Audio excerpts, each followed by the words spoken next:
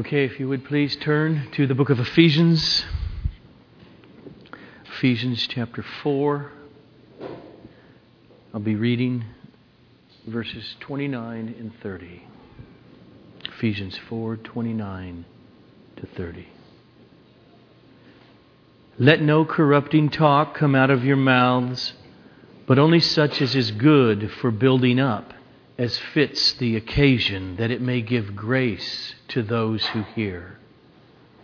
And do not grieve the Holy Spirit of God, by whom you were sealed for the day of redemption.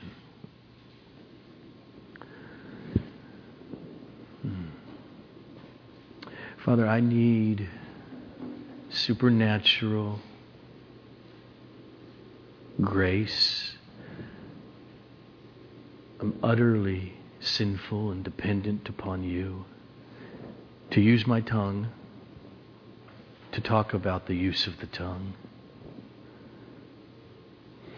And so into your hands I commit this time, that you would guide, cause me to unfold and be clear, apply your holy word to us as your children,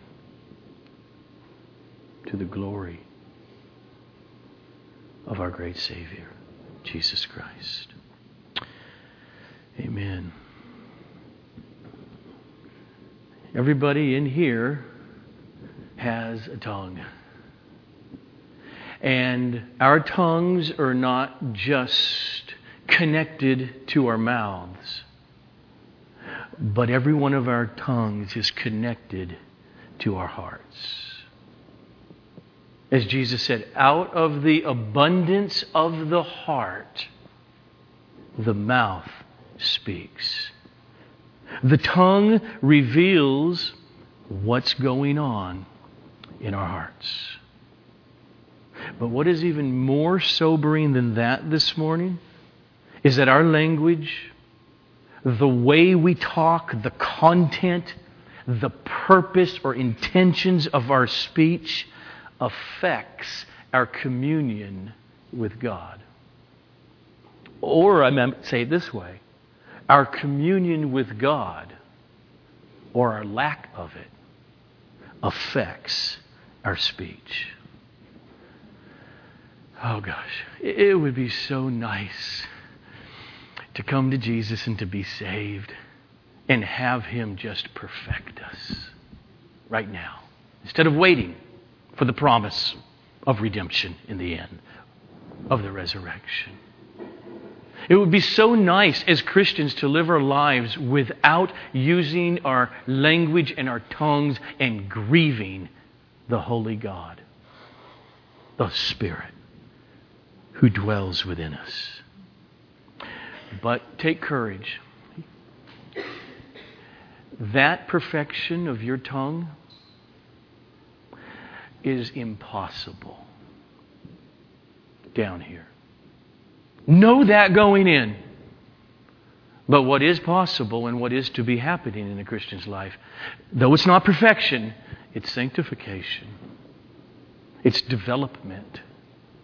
It's maturity. It's growth. And that's why the Christian life is about the struggle to put off the old man, as Paul has been saying. And one example now of putting off the old man, the former way of life, is verses 29 to 30. Let no corrupting talk come out of your mouths, but only such as is good for building up, as fits the occasion, so that it may give grace to those who hear. And do not grieve the Holy Spirit of God, by whom you were sealed for the day of redemption. There are some sins that are just so much easier to fall prey to for us Christians. And the use of our mouths is clearly one of them. Jesus' little brother James, and sometimes I wonder, is he looking back at his childhood and just feels so horrible? I don't know. But this is what James says later in life in chapter 3 of his letter. We all stumble in many ways. And if anyone does not stumble in what he says, he is a perfect man, able also to bridle, control his whole body. How great a forest is set ablaze by such a small little fire. And the tongue is a fire, a world of unrighteousness. The tongue is set among our members, staining the whole body, setting on fire the entire course of our life, and set on fire by hell. For every kind of beast and bird, of reptile and sea creature can be tamed and has been tamed by mankind. But no human being can tame the tongue. It is a restless evil, full of deadly poison. With it we bless our Lord and Father. And with it we curse people who are made in the likeness of God. From the same mouth come blessing and cursing. My brothers, these things ought not be so.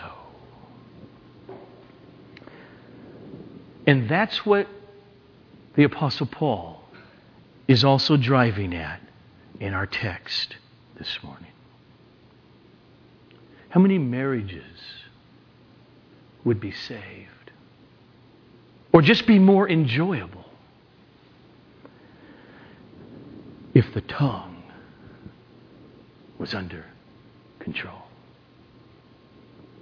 If we purposed to use our tongue in service of blessing others, think how much more care and depth there would be between brothers and sisters in the body of Christ.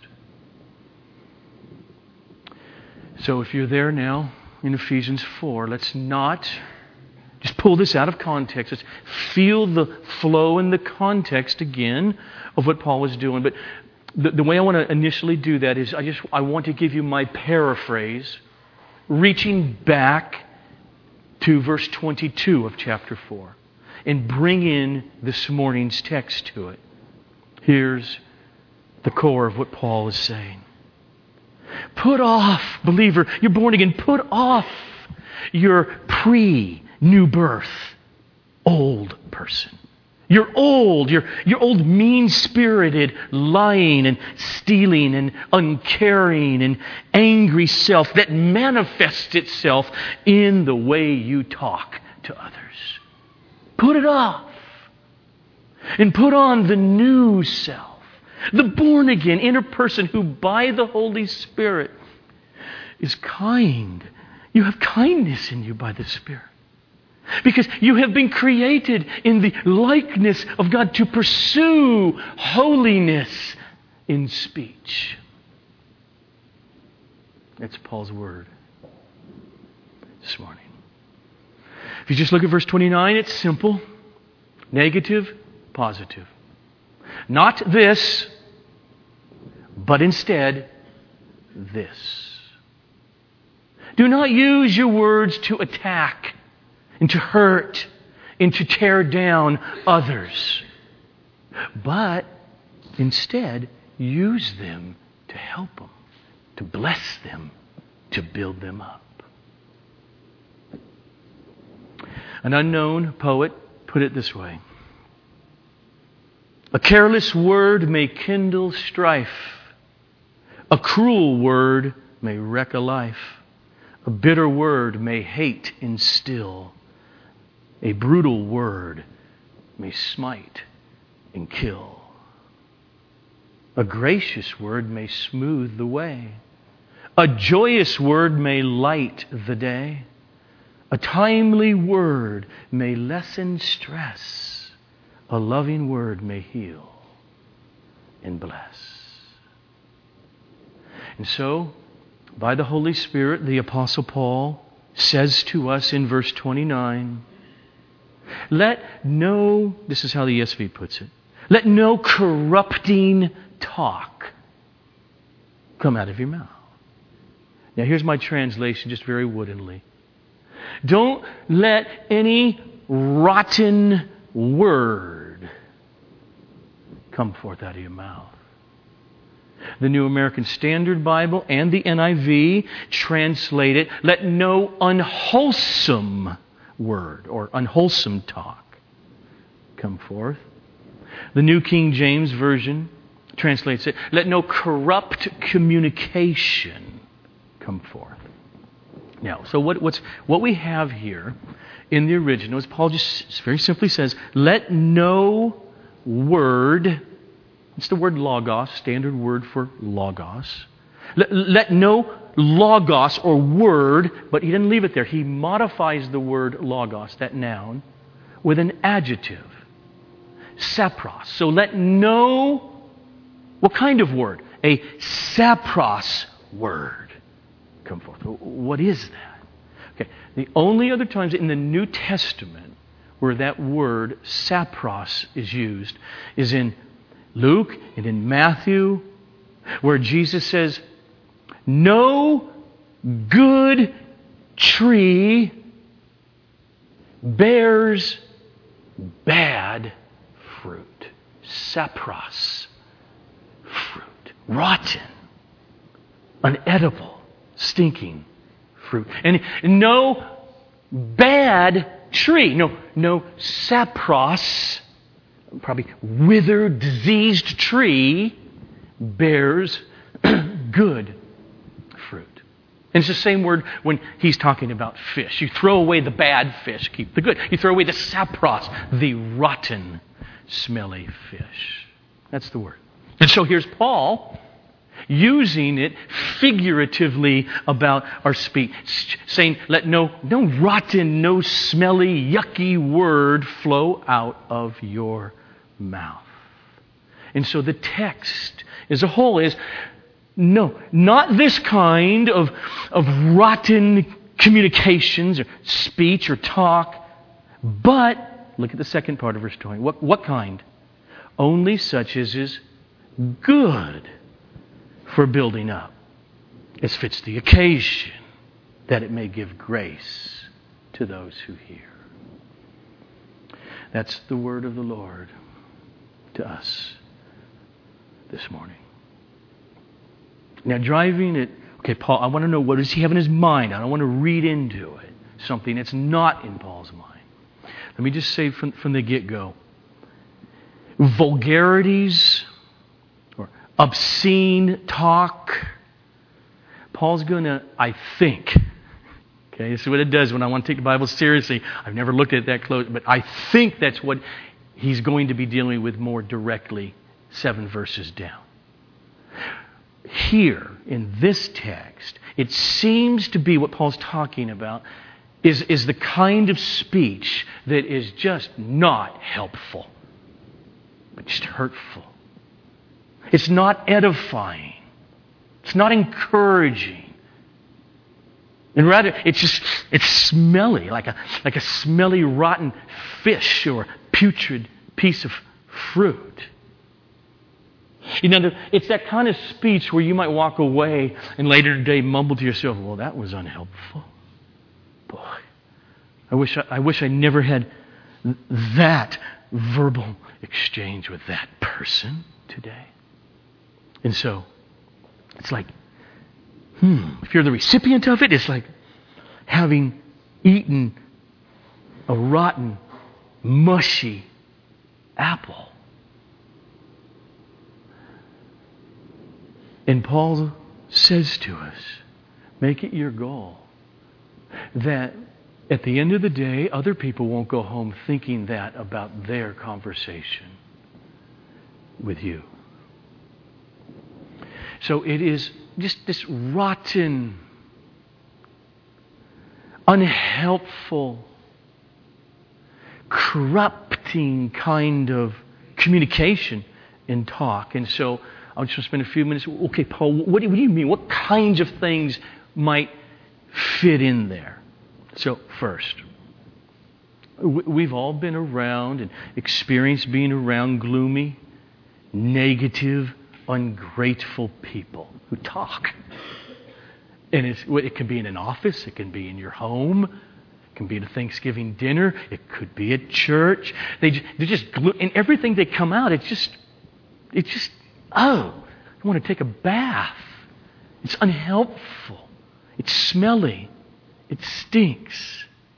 It feels like you were touched or contaminated by some putrefied orange with, that gray fuzz already growing on it.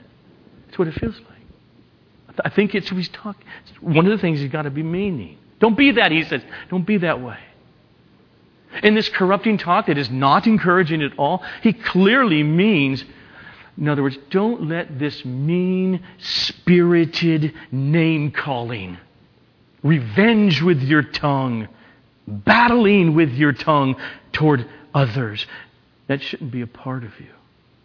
He means don't let this intended, this purposeful, hurtful put-downs and belittlings come out of your mouth. Yeah, you may have been sinned against. Yeah, they may have thrown a spear, a word at you. Don't be trading vicious insults for insults. Now I'm going to, for next 6 minutes. Okay, I love clarity. And you'll debate with me maybe later, and that'd be great. Okay? But I'm trying to get at what he means and what he doesn't mean. So you could use the word stupid and you would be in direct violation of what Paul says. You could say to you are, and you mean it, and there's this hate in you are such a stupid idiot. And you mean for them to feel it. Paul says that's what he's talking about. You can also tell another person they're stupid. And it's not at all what Paul's forbidding. That's my opinion. And what I mean is this. When we talk about this now in language and communication, we have to be careful here. Because people are different. People have different love languages. And this is why it gets really tricky. See, some people feel loved. They feel comfortable around close friends when they can banter, when they can be sarcastic, when they can playfully rib each other. Now, granted, one of the differences between the sexes, it's just, here's the generalization, more men than women are able to do this. Like if I'm texting Alex and he's coming home from the ship and I say, I can't wait to see your ugly face. Okay, I can't imagine my wife ever saying that to a girlfriend. I can't believe you did that. You are so stupid. I know, I am, aren't I? It's not the way my wife would do it with a girlfriend. In other words, this stuff is playful, it's welcomed, good-natured teasing. And for many of us, it is a sign of trust, of affection, of depth, and of love in a relationship. It's a cultural thing. Or even a subcultural thing. It's great. And then, of course, life gets messy. Because you might think that as a guy, because probably the majority of men can do that with those they're close with. And so you meet someone, you want to get closer, and you do it, and you don't find out till 2 months later they are so offended. And it happens. And then they let you know. And you get on your knees and you beg forgiveness for the hurt that was caused. But you also be clear. I intended no hurt. I am so sorry. I mean, it's how I usually talk with buddies and vice versa, and I love it when people do. Okay, and so now what do you got to do? Now with that person, you need to obey this. You can that's not their love language. So I got to take note of that when I'm around that person, because I want to do what Paul says. I want to be as encouraging as I can. And so you try your best to be maybe not so natural around them if it's natural for you to be very playful, because you want to care of the person who is in front of you. All right, so look, my point is this. What Paul is talking about in this text is the opposite of verse 29b. Here's what he's driving at. No, but only use such a word as is good for building up, that it fits the occasion of the need, so that it may give grace to those who hear. So when he says, let no corrupting word, he means the opposite of that. He means the deliberate, the sinful, intended, damaging, degrading, hurting of other persons with your words. That's what he's driving at. He's speaking about sinful, verbal accosting, attacking of others, of angry, vengeful intent to humiliate and to hurt, to tear them down. He's not talking about playful banter between friends. Okay? All right. Did you get that, you idiot? Okay, good. Sorry. She smiled. If you're listening, that was my daughter. So, okay. Another rotten, smelly way of talking is, your whole purpose, though we don't have a sword like one of my sons got for Christmas 2 weeks ago, but you got a sword of the tongue, and you use it. And you use it to attack your husband or your wife or a church member or colleague. And particularly when, because of the anger and the hardness at that time, we over-exaggerate. You always do such and such. Not helpful. You never do such and such. See, what Paul's even driving at here, he knows you will be sinned against. Just as much as he knows you're going to sin against others, he's going to get there. That's why forgiveness is always assumed in the Christian life. And so what he's driving at, when you are actually wronged and the person intended harm towards you, he is saying, don't lash out at them. That's his point. Don't throw rotten fruit at them. We've all done it. We've all received it. And we know that it's not a conversation at that point.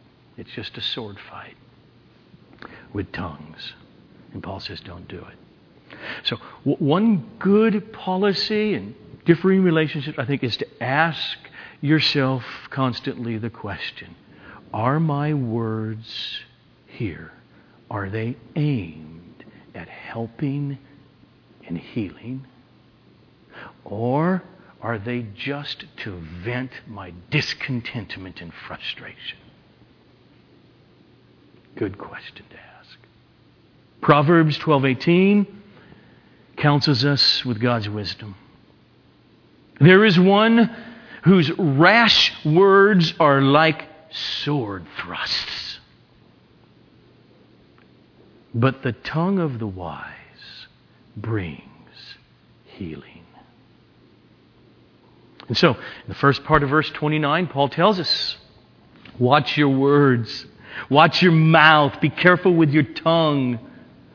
Put all that kind of corrupt, sinful speech, put it away. That's what he says. But not just that.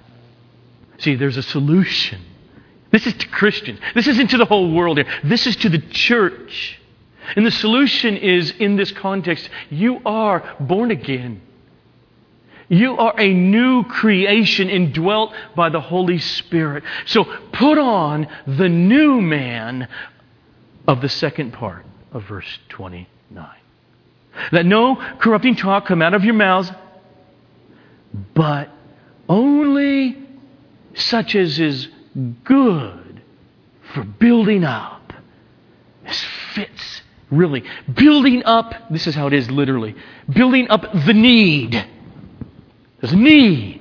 And you speak to it. Building, helping the other person. So that your words will give grace to the one you're speaking to. In other words, Christianity is not just about stopping bad behavior. It's not just about stopping bad talk. It is about a whole new way of life. That's what Paul's been doing. Do you remember the verse right before verse 28? He didn't just say, stop stealing stuff from other people. He said, go earn your own stuff. But he didn't just stop there. In order that, as your needs are met, beyond that now you have money to give away. That's Christianity. Don't just stop stealing. Don't just stop speaking negatively. But you can go hide, be a hermit. I'll never break that sin. That's not it. You get out among people and you use it now positively to bless others, to build them up. The solution to that is new birth, being a new creation in Christ. When that happens, as we sin, yes, that old man creeps up, those old desires, and then we realize, because if we're saved by Christ, we got a grasp of the cross, of the gospel, of what I deserved, and what mercy and grace was shown to me. And we realize, ooh, I can't lash out with them with my vengeful wrath. But it's not just that. It's just, oh, I'm a new creation. The Holy Spirit dwells in me. I need the fruit of the Spirit. I need to figure out how to get more of the fruit of the Spirit so that now positively my mouth can be used as a blessing in his or her life. So, how? In practice, how do we grow in that ability? So here's some suggestions. First one's clearly from the context of Ephesians 4. It's the fruit, right now I just spoke. You heard it, went through the microphone. I have a voice box, it just came out. Okay, we're speaking. That's the result of something that's deeper constantly in our lives. The heart. And so how? It's simple to say, hard to do. We must fill our hearts with God's Word, with God's truth, prayerfully before the triune God. That's it. In order to speak such good words of encouragement, we must have those words be a part of our hearts. I want you to see what Paul's been saying here. As Jesus says, out of the depths of the heart is where your mouth speaks. So think about the negative stuff. In the works of the flesh that Paul lays out in Galatians 5, they include things like this. And as I read them slowly, think about how these are tied to our mouths. The works of the flesh, the old man, the sin nature that is constantly beckoning within every genuine Christian are enmity, hatred for that person, strife, jealousy, fits of anger, rivalries, dissensions, divisions, envy. And Jesus said, for out of the heart come evil thoughts, murder and adultery and sexual immorality and theft, and false witness and slander. So evil speech that Paul's talking about is corrupt stuff to put aside. It's rooted in an evil heart. And that's why genuine conversion is the foundation of a new way of talking that gives grace. See, when we came to Jesus savingly, we were actually, not just theologically, but by the Holy Spirit, made new. A new creation. Just going to read it again, start with verse 22 and hear what Paul says here. So, Christian, put off the old self, which belongs, listen to him, to your before Christ way of life, to your former manner of life. And it is corrupt through deceitful desires. Put that off. And here's this key. And be renewed in the spirit of your minds. And put on the new self. The one created after the likeness of God in true righteousness and holiness. That's not just a 12-step program for those who have a problem with their mouth.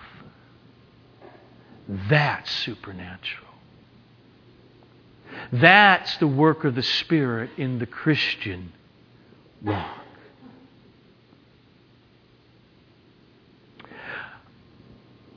I remember during one of our pregnancies, there were a lot. My wife might remember. I don't know if it was Matthew. I remember some years ago, I can still see where we were sitting at someone's house in a living room. And she started to pour out her heart about what's wrong with me. That over a period of time, the way I would talk to her just showed a rough, gruff hardness. And it finally took that day as she shared that while she's crying to wake me up. What? I literally was, I didn't wake up thinking that way. I was out of touch with whatever was going on.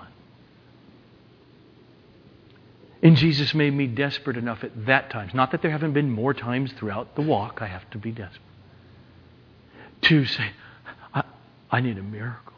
Because the real truth of what was driven home to me by the Lord was what Paul will go on to say, what he says here, but he will go on to say very clearly in a marriage in chapter 5.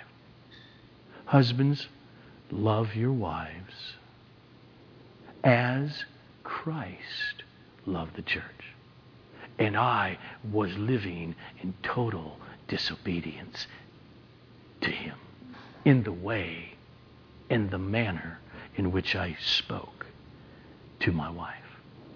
And my only hope was to renew my mind with that commandment, to feel it, to believe it, and to pray desperately, help me in it. The root of evil speech that flows out of an evil heart, as Paul says, of jealousy and envy and bitterness and hatred and arrogance. And I'm hurt, and so I'm shut down and I'm cold. Thus I'm sinfully angry. And it manifests itself in the use of the words we choose, the way we choose to say them, to belittle, to cause pain, to tear down, or to just use flat out, in every society has them, vulgar, harsh language. Paul is saying, Christian, if you're born again, all of that you know how to experience as a Christian, you know how to feel it, all of that has been dealt the death blow through new birth by the grace of God. The renewing of the spirit of our minds is rule number one to change. It is the gasoline that we constantly need throughout life in order to have grace come through our mouth and bless others. And another way of encouraging, it means as believers, your friend, your spouse, child, fellow church member sins or does something just stupid. This is one thing I think Paul's driving at. Don't get on your high horse and speak to them condescendingly as if that isn't a reflection of you. Or that you tomorrow could pull off that same stupid thing. Or that you have forgotten all of your sins and the stupid, even if they're not sinful, stupid things you have done. But actually use your sin. Use the stupid things I know. Come alongside them. Not to say it's okay. Come alongside them and then spur them on to holiness and gospel-mindedness. That's what he means. Use your talk to build them up in that need and give grace. And also, I think as we walk, it means consider that in the fruit of the Holy Spirit, as Paul lays them out, one of them is gentleness. Okay, go ahead. How many scenarios can you think of other than, and I don't think Paul's talking about be very gentle in the way you hold an infant. I don't think that's in his mind. So without that, can you think very much of what he might mean that is separated from the use of our mouths? Gentle. Gentle. And then clearly another way to obey this commandment, being encouraging, is speaking Scripture to others. People talk about the negativity of these smartphones that Alex just put back in his pocket. But there's a lot of positive. It is amazing how many billions and billions of text with Scripture on it have been sent from one Christian to another. Oh, this passage has so ministered to me, and you know that, oh, she's going through that. He's probably dealing with it. I think this is applicable. A Scripture came to my mind, and you send it. That's doing this. And it also means this, and we see it in the text. In our conversation, in our human interaction, be slow to speak and listen very well so that you're actually hearing the other person before you speak. See, we all know James says that, right? Be slow to speak, quick to hear, slow to anger. Paul puts it this way. Only speak words that are good and aim at edifying, helping the particular need, meaning of the other person. Well, if you haven't really understood their need, you can't do that. So I just encourage clarity.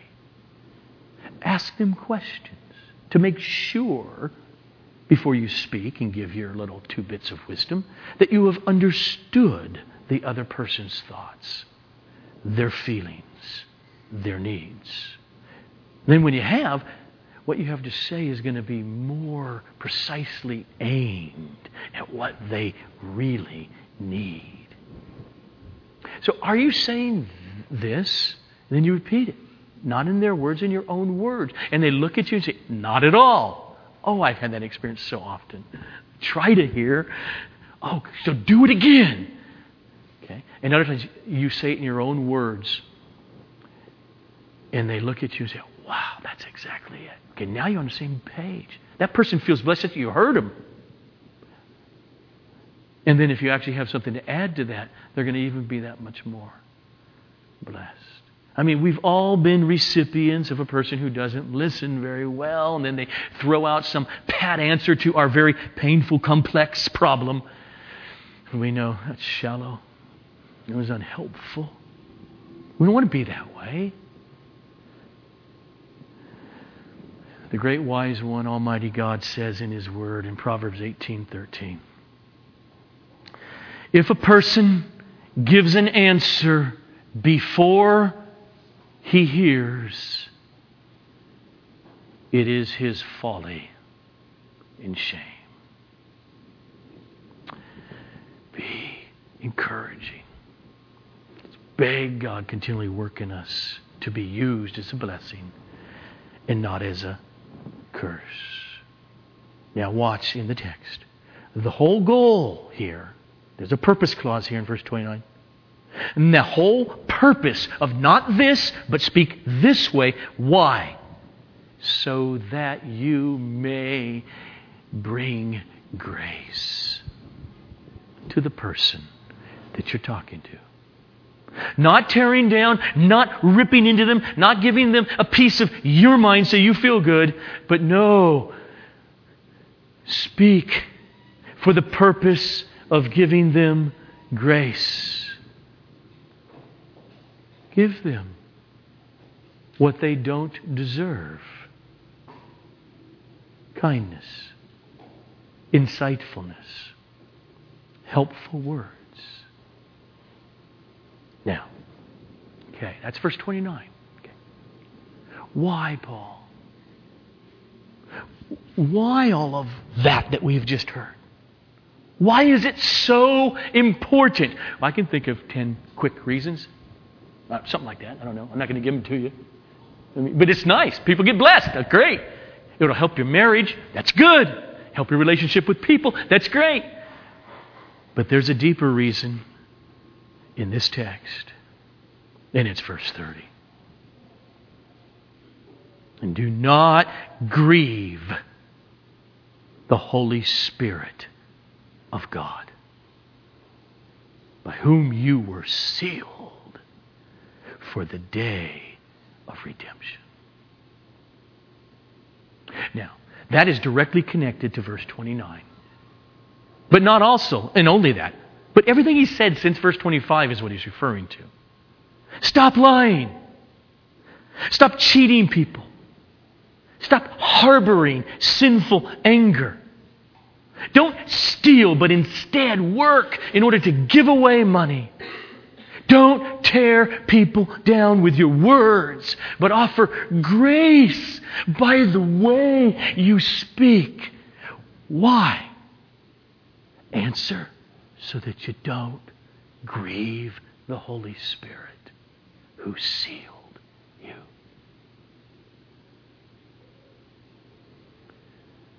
Now, in inductive Bible study on Monday mornings, then I just sit and ask, what? And we look at it. And sometimes someone will give an, I didn't see that. I think you're right. That's the connection. So, what is going on here? I think I see it now. And this is what I think he means. The Holy Spirit is the one who came when you heard the gospel and grabbed you and raised you from the dead. He put you into the saving arms of Jesus. And He secured you for the future second coming when He will raise you from the dead to enter into the triune God's eternal joy unendingly as a member of Jesus' bride. What he has in mind is, keep that hope before you. Live in it. Swim in it. That deep-seated, abiding future hope that all born-again persons have by the Holy Spirit, who now lives inside of you. That's what he's appealing to. And so you think about it. If all the promises of God in the gospel, in the Holy Scriptures, if they are secured for you by the cross of Christ, and the Holy Spirit is the one that brought you from spiritual darkness to spiritual life, to undeserved, eternal forgiveness, to the day of the Lord when He will return again so that you will have a happiness unimaginable forever as a gift that you did not deserve. If that's true, and then you turn to the other person who was created in God's image and you rip into them to give them a piece of your mind, you offend the grace of God and you grieve everything that the Holy Spirit is about and that He is imparting to you. And as we do that in our sin, our tongue is a manifestation at that moment that we are not hoping in the day of redemption for which He sealed us. Think about it. If the Holy Spirit of God has imparted to you the truth and the security of God's care, Jesus' words in Matthew 6, don't worry about all this stuff. The Father knows you have need of them. And that you know that He has given to you eternal life, as his Apostle John so clearly lets us know. And it's all in Christ, as Paul has been laying out in the first 3 chapters of Ephesians. If all that is true, and then you walk day by day through your life as an angry, bitter, fearful about what tomorrow is going to bring, resentment, and you lash out at other people with it, then God, who is holy and who by His Spirit dwells in you, is grieved because those actions are denying the gospel. And when we do that, that's how our speech is not a means of grace to the other person. We're not trusting in God's Word and placing our hope in what He has sealed us for, the day of redemption. And our mouths cannot be a means of grace when our hearts are in that state. And so this passage, okay, we feel that? This is why it's such good news. Have you fled for refuge to the Savior? He says, come unto me. Have you done that? If you have, this text now is a daily call for every believer that we would feel our desperateness to constantly, got to get this, commune.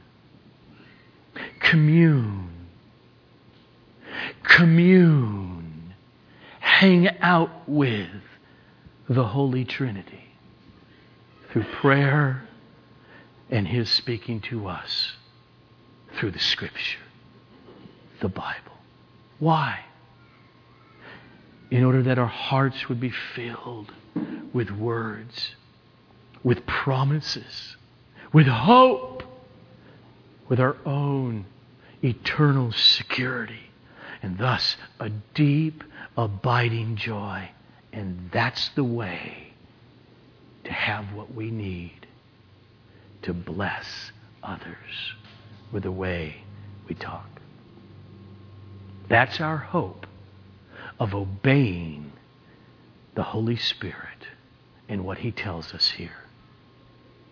Let no corrupting talk come out of your mouths, but only such as is good for building up, as fits the occasion, so that it may give grace to those who hear.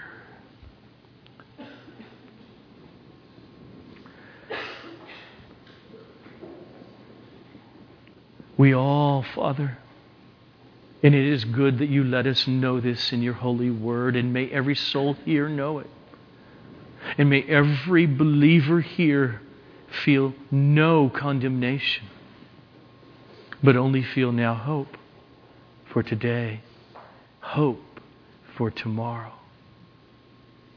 For you have begun a good work in us, and you will see it through and complete it unto the day of Christ. Oh, cause us to feel our need, to renew the spirit of our minds, to come broken before you daily with our sin, to swim and appreciate more and more of your mercy, of removing your wrath, and of your grace, of working in us that which is pleasing in your sight, to the glory of your Son, Jesus Christ. Amen.